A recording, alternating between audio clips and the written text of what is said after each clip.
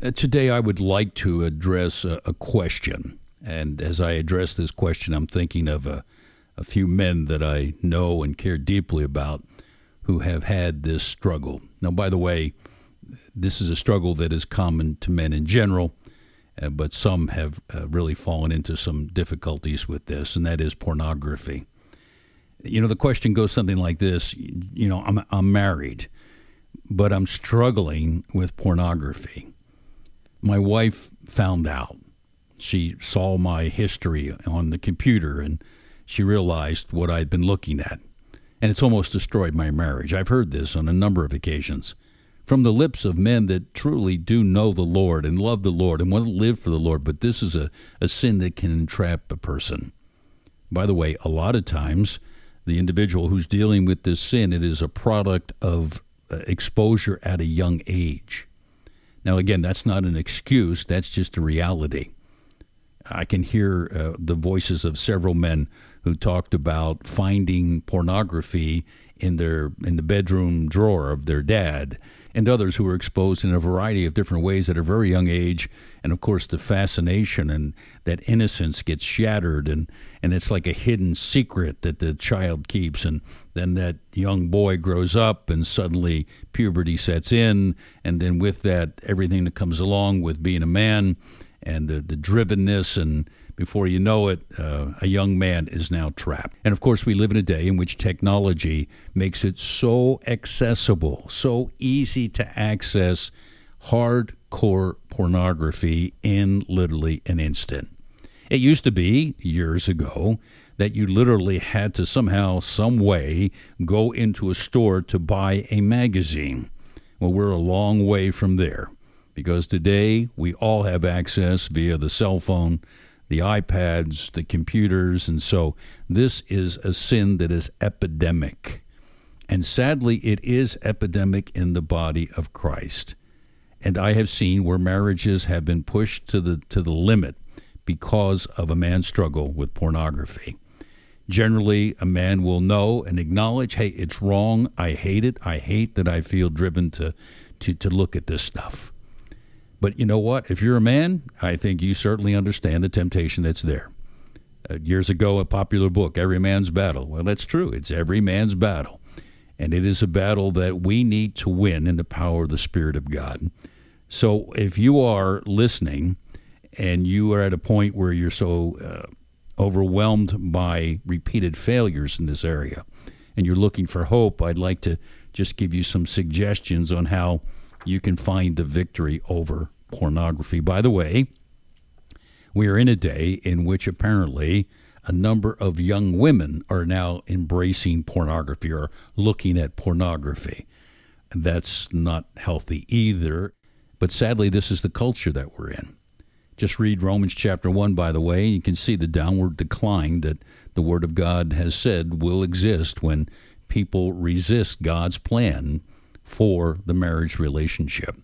So the first thing we need to do, and typically most men are willing to do this, men that know the Lord, is we need to acknowledge it for what it is. It's sin, and it is serious.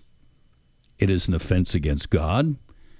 It is, in one sense, a breach of the marriage vow of faithfulness.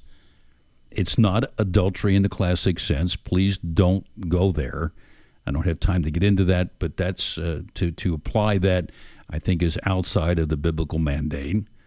But it is serious, and it is an affront to a spouse, to a wife, and it's really an affront to the children. I have spoken with a number of men who have had to confess this sin, first to their wife, who usually has caught them, or then it goes a little beyond that. A lot of times, if they have older children, he has to own up to that. Extremely difficult, very embarrassing. But you know what? If we humble ourselves before the Lord and humble ourselves before our family, before our spouse, and before our children, I have seen where the Lord has worked in great ways. And that's where we go. We humble ourselves before the Lord because we acknowledge it's sin and it's serious. We don't discount it. And then we confess it. If we confess our sins, He is faithful and just to forgive us our sins and to cleanse us from all unrighteousness. Now, I can hear a man right now saying, yeah, well, you don't know how many times I confess this, and I'm embarrassed to even talk to the Lord about it. Well, he doesn't put a lid on this in terms of forgiveness. Now, if this is a repeated sin, a besetting sin, I'm going to give you some ideas that may be helpful, but you still need to confess it. And he still promises to forgive that sin. And so I would encourage you to be very specific about the nature of that sin. Lord, I confess that, and give the occasion, what caused you to look and what did you see. You don't want that embedded in your mind, so confess the sin. Put it under the blood of Christ. It's vitally important that you do so. One of the most important things we can do is we can make a covenant with our eyes, as Job did. The book of Job, the oldest book in the Bible, most believe. When you consider the way they lived in the time of Job, the way that they dressed, this is absolutely incredible what Job says in Job chapter 31 and verse 1. Job wrote, I made a covenant with my eyes. So in other words, Job is saying he cut a deal with his eyes, a covenant, an agreement. And here's the agreement with his eyes. And men, this is the agreement we need to make with our eyes. I made a covenant with my eyes not to look lustfully upon a woman. Some translations say young virgin. Job, and think about what life was like in the time of Job. And let's remember that Job was still very much a man of God. He had this struggle. And this is one of the most important things you can possibly do, is to say, hey, eyes, we're not going there. So you make up your mind where your eyes are going to go. In fact, in Job chapter 31 and verse 4, we go down just a little further, past the covenant with his eyes. He says, does not he who sees my ways and numbers all my steps?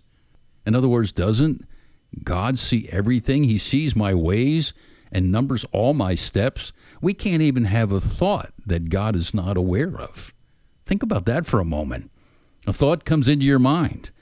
And by the way, that thought can be coming either from the world, from the principle of sin within. It could be coming from demonic sources, but you have a thought. God knows what the thought is, just like he knows our steps. He knows our thoughts. The question is, what do we do with those thoughts? And so we need to make a covenant, an agreement with our eyes. I am not going to look lustfully on a woman. And then we've got to put up walls of protection. We've got to reduce the temptation. 1 Corinthians chapter 10, verse 13, one of the first verses I ever memorized after becoming a believer.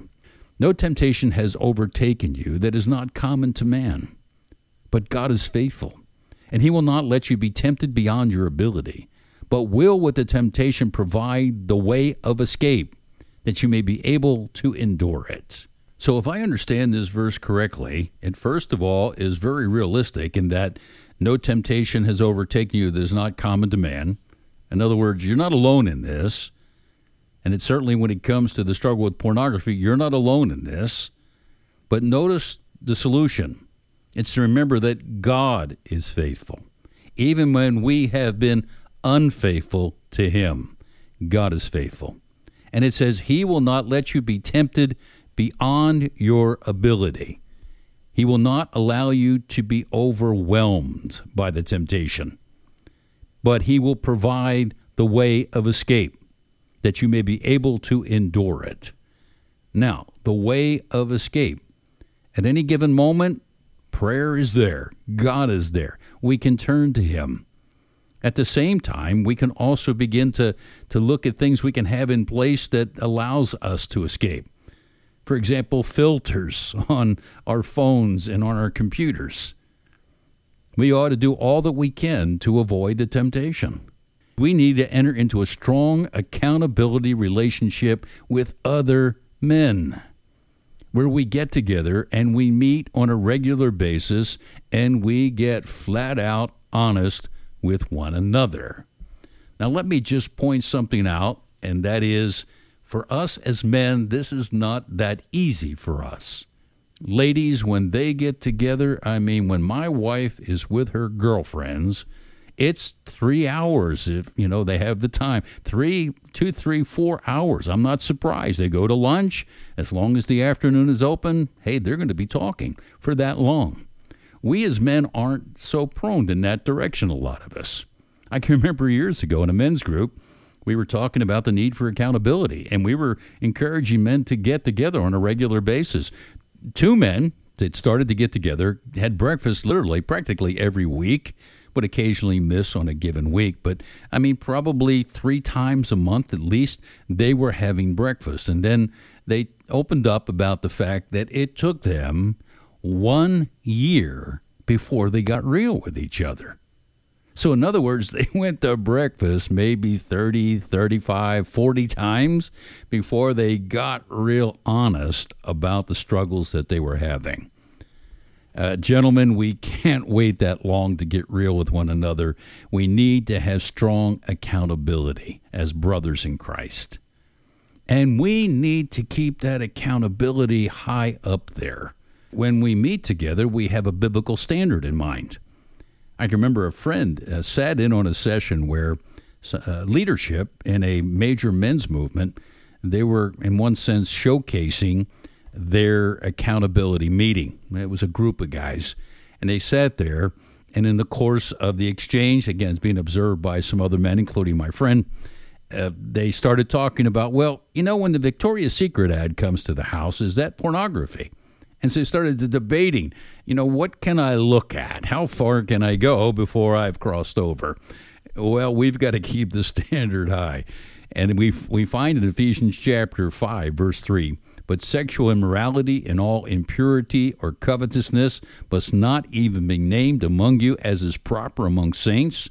Let there be no filthiness, nor foolish talk, nor crude joking, which were out of place, but instead let there be thanksgiving.